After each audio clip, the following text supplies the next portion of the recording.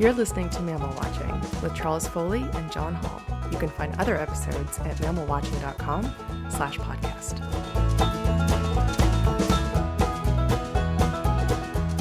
Well, hello and welcome to the second full episode of the Mammal Watching podcast with me, John Hall from New York. And me, Charles Foley from Minneapolis. How are you doing, John? I'm good, Charles. I just got back from Mexico yesterday, along with about 10,000 bug bites. It was a mammal trip, of course. I was there with a friend, Juan Cruzado, who's a Mexican biologist, and he's extraordinary. Not only does he know a lot about the mammals, he knows just about every other biologist in Mexico. So he got us into places which would be hard to visit otherwise. We were up in Sinaloa, beautiful dry forest, but in cartel country.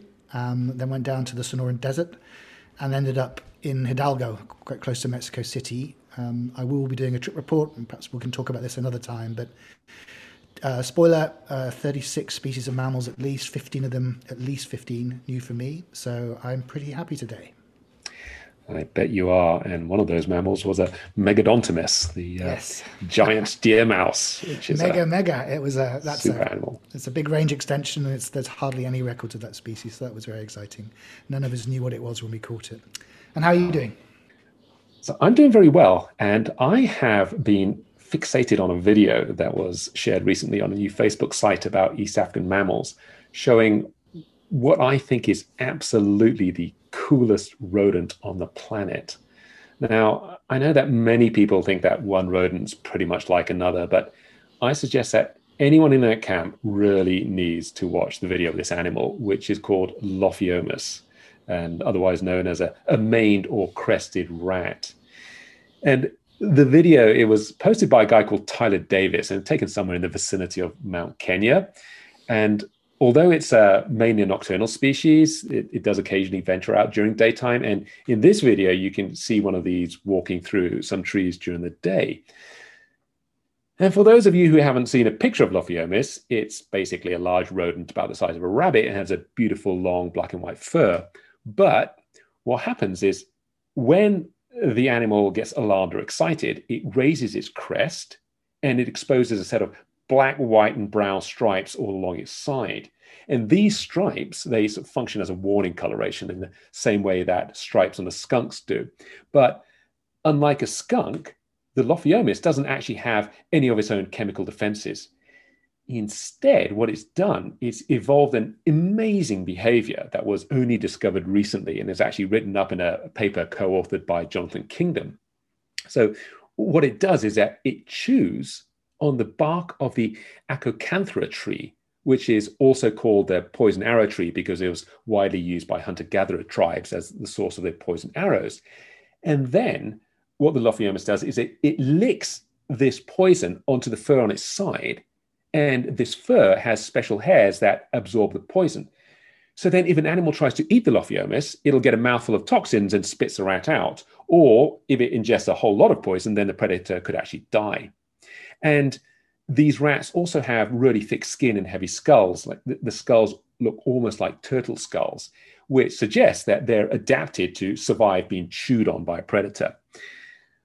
But the thing is, it's still a mystery how the rat itself actually avoids dying from chewing this poison. And this is the only mammal species that's known to do this. European hedgehogs, they're known to chew up toads and then rub toad toxins on their spines, which makes them irritating to predators. And I should say that the white-bellied hedgehog in Africa actually does a similar thing, because I once picked up a dead one in Tarangire National Park and I stabbed myself with the spine and my finger became swollen and infected. But obviously the Lophiomys takes this to a whole new level and can actually cause death in the attacking animal. And not only that, if all that wasn't cool enough, there was some work done by a lady called Sarah Weinstein and others who trapped some Lophiomys and kept them in enclosures. And they suggest that the species may actually be monogamous, which again is really unusual in mammals. So all this, of course, means that Lophiomys should be at the very top of any mammal watcher's list of most desired species. And if you want to see it, you'll have to go to East Africa, as it's endemic to that area. And it seems to be most widely spread in Kenya, Ethiopia, and Somaliland. Although the weird thing is that in Kenya, it's mostly associated with Afro-montane areas, whereas in Somalia, it's found in bushland, sort of close to sea level. So obviously, it's got a pretty wide habitat range. And I'm guessing if you do go and look for them, that around like Kenya is probably the easiest place to see them. They apparently occasionally will den under a lodge or a house, and then they can be quite easy to find for a while before they take off again. And not only that, but because they're poisonous, they're apparently not terribly shy. So when you do see one, if you do see one, then you should hopefully get a pretty good view. So anyway, I haven't seen a live one, but many years ago, I did see a dead one on the road between Nairobi and Samburu. So next time I'm in Kenya, I will definitely be trying to find one. You and me both. They are an extraordinary beast. They've been on my top 21 list for a while. They've just moved up a few places after that. Passionate account. What a fabulous animal, Charles. Thanks. Yeah, and I guess you're hoping to get out there this summer, aren't you, John? I'd like to. Kenya's open, so we'll see. It's a bit too early to make plans, but I'm hoping to. And if I do, then guess what I'll be looking for. All right. Sounds good. Okay, so we're very pleased to be joined today with a good friend of mine. You'll know her reports from the site, but we're here with Cheryl Antonucci. Now, Cheryl, I'd like to start off with asking you just to tell us a little bit about yourself and where you live and what you do. Yeah, hey, I live in Richmond, Virginia, in the United States. I am a veterinarian, and I do two different things. I work at an emergency and critical care facility treating dogs and cats. That's the job that probably helps fuel my expensive little hobby of mammal watching. But I'm also the head veterinarian for the Metro Richmond Zoo, which is right outside Richmond. And we have 2,000 animals at our facility, including a wide diversity of mammals and a large group of primates, which to me are the best mammals on the planet. And I've been working with exotics since I was 18 years old. It's a long, long time. Excellent. Well, and so you've been working with animals since you're 18 years old, but how did you actually get into mammal watching? Oh, I probably got into mammal watching. I always had an interest in animals since I was a young person. My parents did the typical 1970s parenting and dropped me off at my grandparents every weekend. And my grandparents, what they felt like the correct thing to do then was to go to the zoo every weekend. So I started being very, very interested in mammals and just wildlife in general. And then my parents were always very pro travel. And we did a lot of traveling when I was younger. But once I graduated university, my father decided that going to South Africa was probably the right thing to do. So we took a family trip to South Africa. And the first thing that we flew into Kruger National Park. And when we landed, and there was a giraffe hanging out at the airport. And I think I was hooked from that moment on. Okay, that's really weird. I just have to say that a giraffe in the Kruger National Park was what got me interested in wildlife as well. Yes. Yeah. So, I was the same way. I was like, oh my gosh, a giraffe. Yeah, it was a magical drive from the airport to our lodge, which I can't remember. I mean, I was young. I can't remember the name of the lodge, but there was a giraffe at the airport, which I was flabbergasted. I got yelled at for photographing impala every 5 seconds because, of course, I'd never seen one. And we saw rhinos and we saw sable antelope. We saw klipspringers. There was a steenbok. I mean, just animals I'd never thought about before. And that trip, South Africa, is always going to play a special place in my heart because it was my first legit mammal watching trip that I ever did. Fantastic. So I think I know the answer to this one, Cheryl, and as anyone who's traveled with you would also know, but do you have a favorite group of mammals by any chance? It's so weird. I had to really think long and hard on it, but non-human primates definitely win the cake. There's a lot of reasons why I like them. And I know there's some people in the community that I've read their comments about primates are not very interesting to watch. They are the most interesting group of primates. An interesting group of mammals to watch, in my opinion. Majority of them are in family groups. There's all kinds of different activities that they do. Usually the youngsters are always wanting to interact with people. They can live in all kinds of different ecosystems, but unfortunately 2/3 of them live in rainforest type ecosystems. So you think about mammals in peril, they are definitely at the head of the list. The sad thing about these guys, you think about flagship species, a lot of people want to talk about birds or insects or things like that, but primates are also big flagship species, in my opinion, about the health of an ecosystem and the health of an area.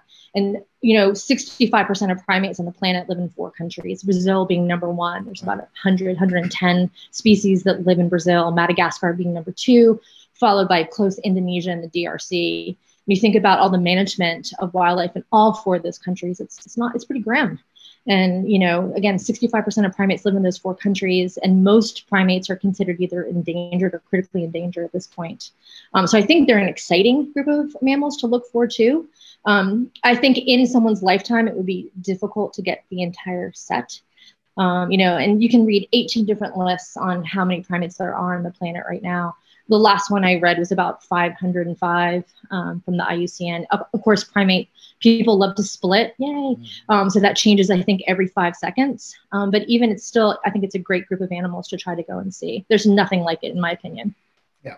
And as you say, it's also, as people like Russell Mittermeier would say, it's very worthwhile to be a primate ticker, because you're going to promote these little patches of forest where some of these species are clinging on, and you're really making a difference. So. Absolutely. And all the places they live, there's other mammals too. So even if you go on a trip just to see a specific primate, like what I usually tend to do, you're going to see other things as well. Yeah. And then there's little things with feathers in there too that can keep other people. And where are you with your primate listing? Do you have most of the ones? Yeah, I'm at 171 species of primate, so probably not as high as what John is. He's probably ahead of me. I actually sat down last night and really quickly, because I am a lister, which I'm proud of, whatever.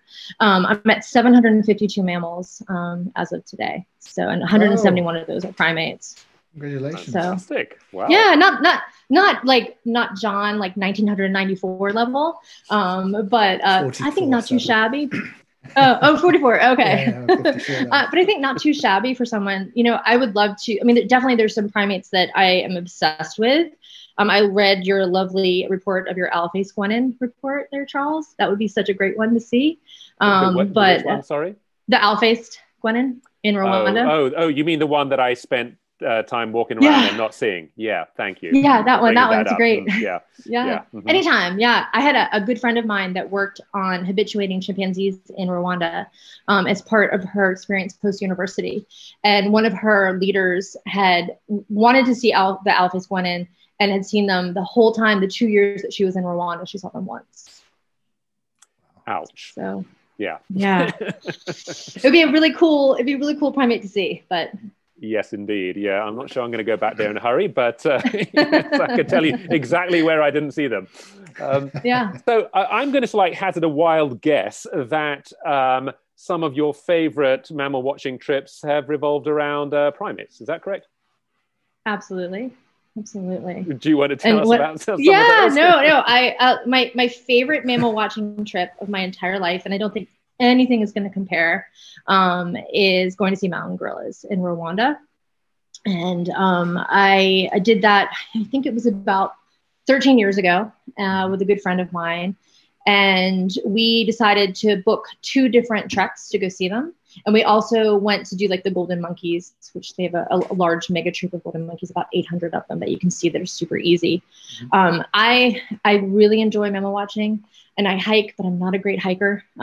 Definitely falling is part of one of my sports, but I'll do it. I definitely will do it. So one of the things for anybody that knows about going to trek for mountain gorillas is usually they put you in a big, huge circle, and the trackers look at everybody and they try to look at everybody's level of fitness. And then they put you off into little groups. So my friend and I made it a point to tell the people not to be fooled by our youth or our youthful looks, and to put us into the group with the most crippled individuals, because we felt like that would be a good hiking experience for us. So laughing, they finally agreed. And my friend and I were put into a group with maybe some people, all Europeans that were 80 plus. So we felt strong, we felt good. And they picked, I can't remember the name of the group, but they picked the group that they were going to let us go and trek and see. And they warned us that unfortunately the bamboo was fermenting, and that all the gorillas we were going to see were going to be intoxicated. So that sounded great to me, an easy trek. Let's go see some drunk gorillas and kind of go from there.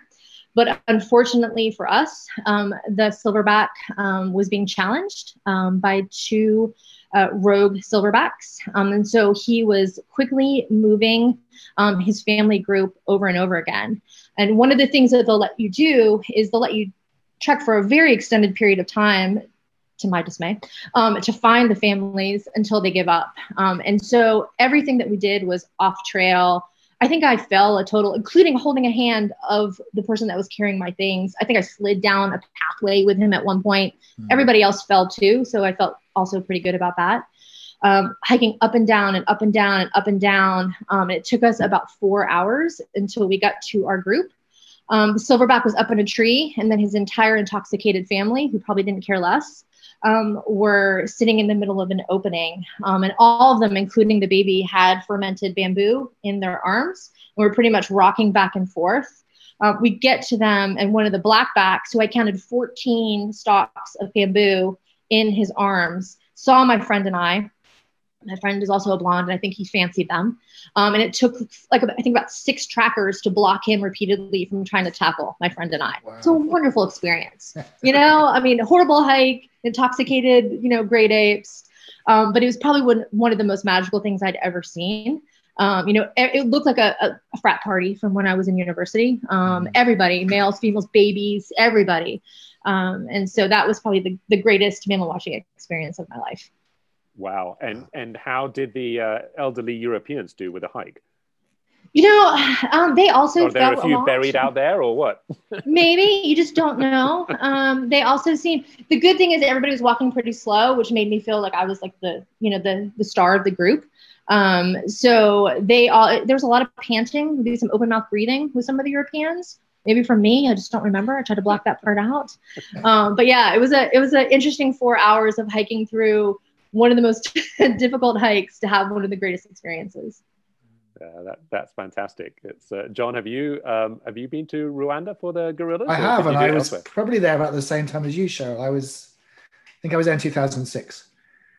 You probably had like the strong group. They looked at you and were like, he can hike for 14 hours. I was with a friend. I remember she was taking it very seriously. Even she's younger than me, but she had a big stick and she was like really getting pumped for this hike. Yeah. And I think we were quite lucky. We went to see the group, the Dian Fossey's group, and they were meant to be the furthest away, but they were very convenient. They'd moved close, so it wasn't too tough. But yeah, it's an extraordinary experience to sit there. One Magical. Came up and touched my leg, a young one, and it was just like, this is crazy. And yeah.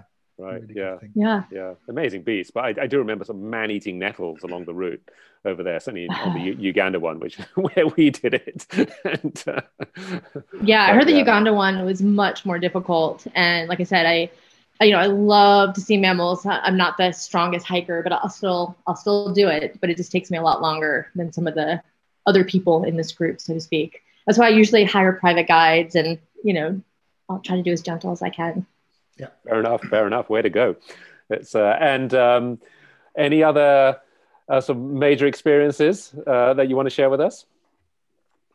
I was talking to you guys earlier about this. I also was talking about what I think is probably the most magical place on the planet. Despite the fact that I always think that the neotropics are where I love to travel the most. My second favorite thing that I've done also is in Africa. So I'm promoting Africa twice. And that was my trip to Ethiopia. There were some amazing things, obviously seeing the geladas in the Simien Mountains and just sitting for an hour with geladas making all kinds of different noises. Going to see the BBC studied group of Hamadryas baboons in Awash National Park and having like 200 Hamadryas in this oasis with waterfalls and lush greenery after being through desert was also amazing.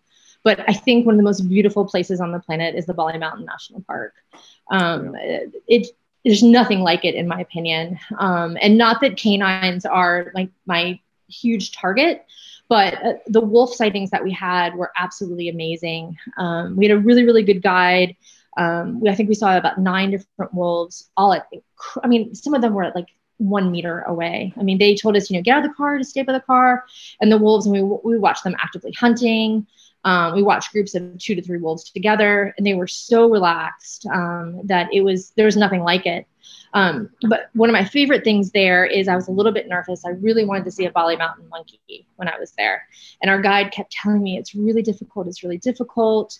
There's a troop that hangs. We stayed at the Bali Mountain Lodge, and there is a troop that's behind the lodge, but they're a little bit nervous, and they are. You'd see them, and they would run off completely.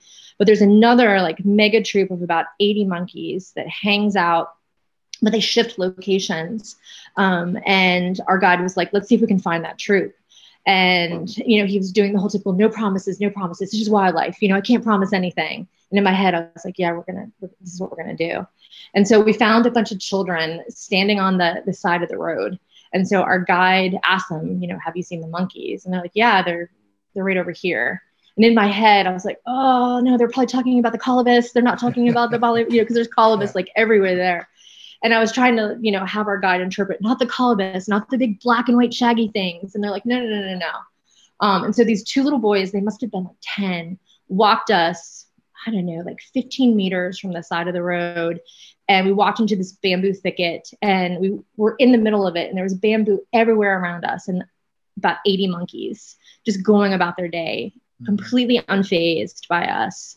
And we just sat there for over an hour watching them, groom each other and eat, and like youngsters play. And again, it was one of the most beautiful places, and having a sighting like that was like nothing that can compare. Fantastic. And so the Bali monkey is, for those who don't know, it's basically a form of vervet monkey or grivet monkey. And it's, I think, but I didn't see them. I looked for them, and I didn't know where to look when I was there back in 2007. So I'm envious. But do they look all that different from a regular vervet? Yeah, they really do.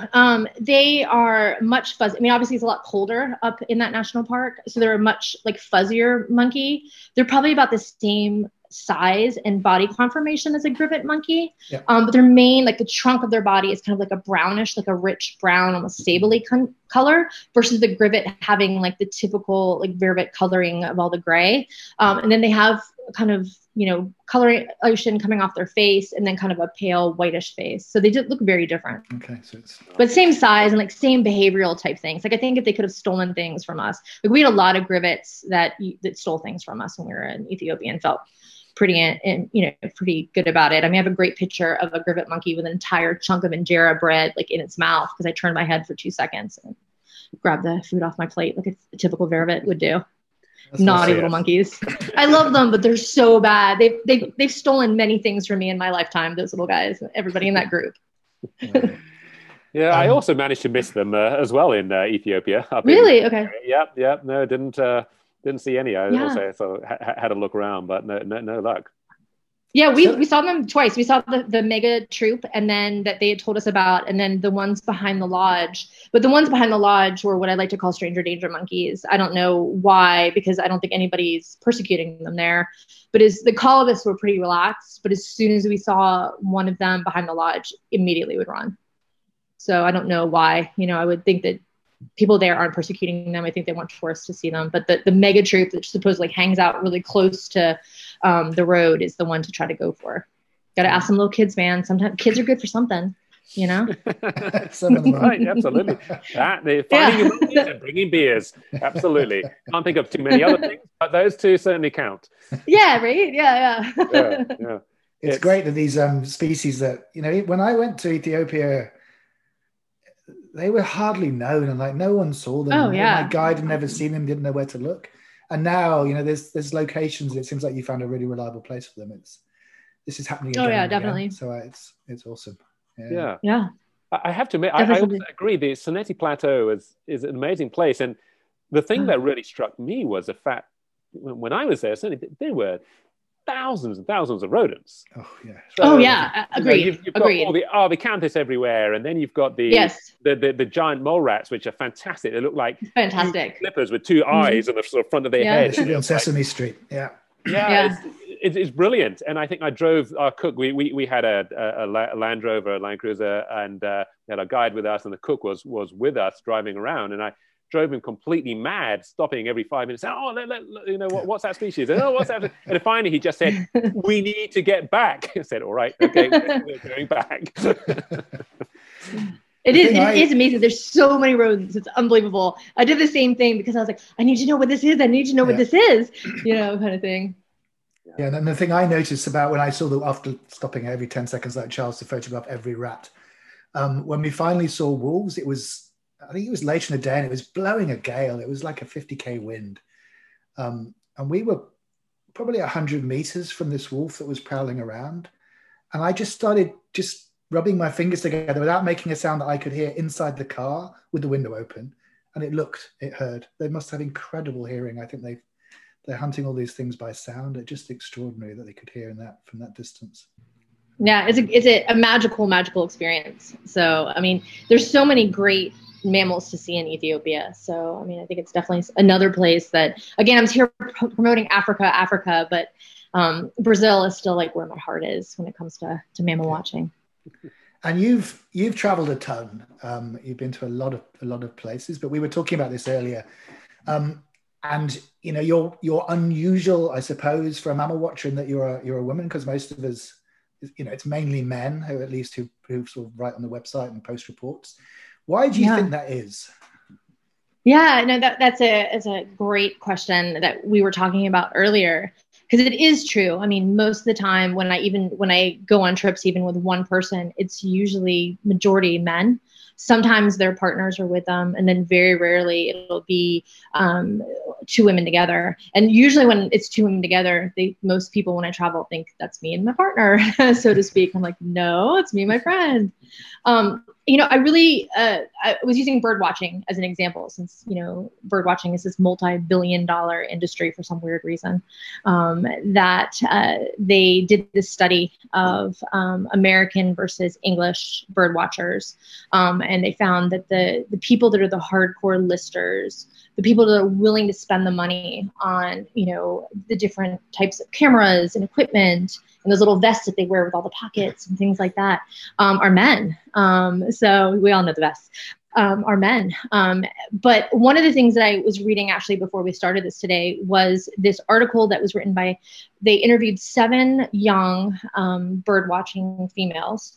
And they said the same thing. They wanted to know, why do you think that it is that it's such a male dominated sport, and not more females do it? And I think it does come down to listing, if you really want to think about it. Statistically, I think most females are going to want to be in a small group, and are not going to want to do these trips where they're going off John Hall by themselves in a car, hiring someone that maybe doesn't speak English to some country where, statistically a woman could be raped or robbed or things like that. And it's a safety issue. And at least for me, I've considered myself to be pretty bold about doing things, but going by myself and not having an established guide or not having a friend or a partner with me to travel is kind of a little bit of a nervous thing. So that can kind of decrease the numbers. And then of course there was a lot of things saying that, this is a slightly sexist thing to say, but men typically tend to be more competitive across the board, where women tend to be more passive and more, hey, I'm going to sit here and watch this sighting of this animal for an extended period of time. Where, again, I'm just using bird watching as an example because, we're the little cousin of that sport. Whereas a lot of listers are going to be like, okay, I've seen it next. Okay, I've seen it next. What are we going to do next? And I've seen that too, not so much with mammal listers as with bird watchers. I've been on trips where the first time I went to Borneo, we had a group. I learned that, group travel is bad. We got to the lodge in the Danum Valley a day late, and we joined up with 4 other people, all Americans. They were all bird watchers, and I wanted to see an orangutan. I was like, I am going to do whatever I can see an orangutan.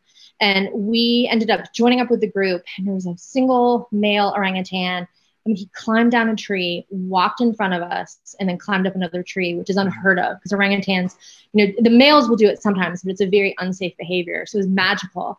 And there was a bird watcher that literally, I think we were like 8 minutes in with the sighting, and said out loud, oh my God, we just saw orangutans yesterday. Do we really have to do this?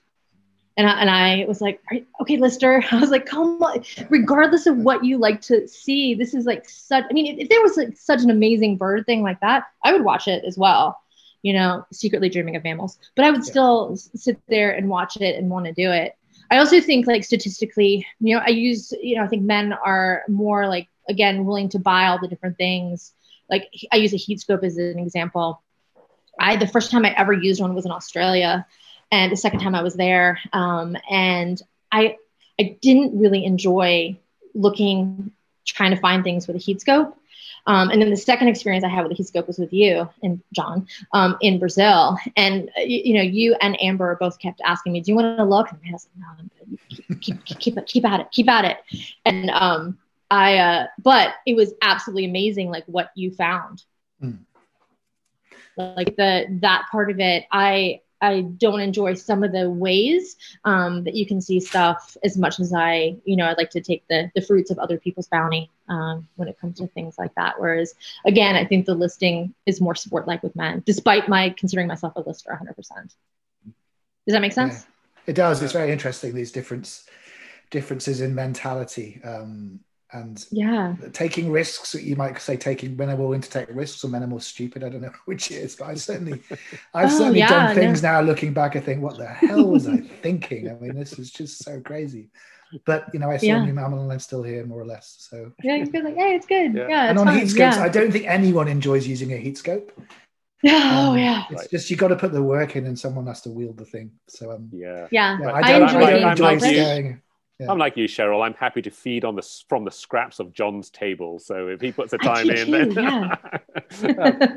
But going back to the original point, there was a great paper that was written fairly recently, and it described it was a student trip that went out to Tanzania, and this trip was actually led by some good friends of ours, and they set a challenge for these students, and these were all undergraduate students, right? So 18 to 22-year-old, and they set a challenge for these students to try and see and identify 100 birds. And two of the students, one was a man and one was a woman, really sort of took up the challenge, and they really spent a lot of time out there looking at birds, etc. And the guy, he would just tap anyone who sort of knew anything about birds. He'd say, tell me what the bird is, and he'd list it and tick it off, and then go on to the next one and next one. So definitely, it's like a twitch mentality. And he would like keep his running tally, and everyone knew what his running tally was. And when they asked the girl, how many do you have, she would never tell them, right? So then it came to the final evening when they had to present their sort of final tally. How many birds did you see? And the guy had some very high number, and to be honest, I can't remember exactly what it was, but it was way, way, way over 100. And the girl said, I saw 100 species of bird. But for every one of those species, she had taken detailed notes of what it looked like, what it sounded like. I think she'd done some drawings of it, etc. And I think that, in many ways, encapsulates the slightly different attitudes between men and women. Yeah, it's exactly like almost the same thing that, like what I think too, You really don't. I remember when I did my first trip report for John, it was to Peru. I was like, I don't know if he's going to want to read this. I don't know if this is going to be interesting. I'd been reading his blog for a while, but I was like, I'm going in. I'm just going to send him this and see what he says, if he likes it. And at that point, I don't know that there were any women really that were really putting trip reports that I can think of. I think it was just all men. I think so. Yeah. Yeah. You're a groundbreaker. Yeah. There you go. You broke the glass ceiling.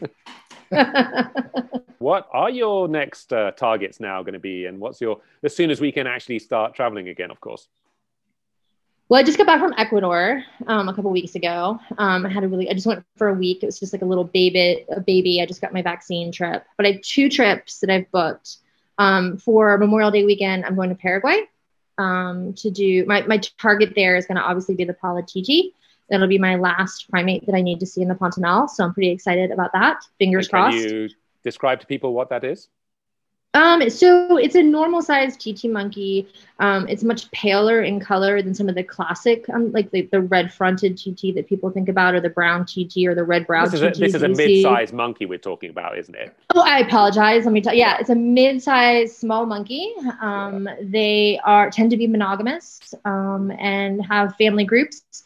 Usually the largest groups are maybe 5 to 6 individuals.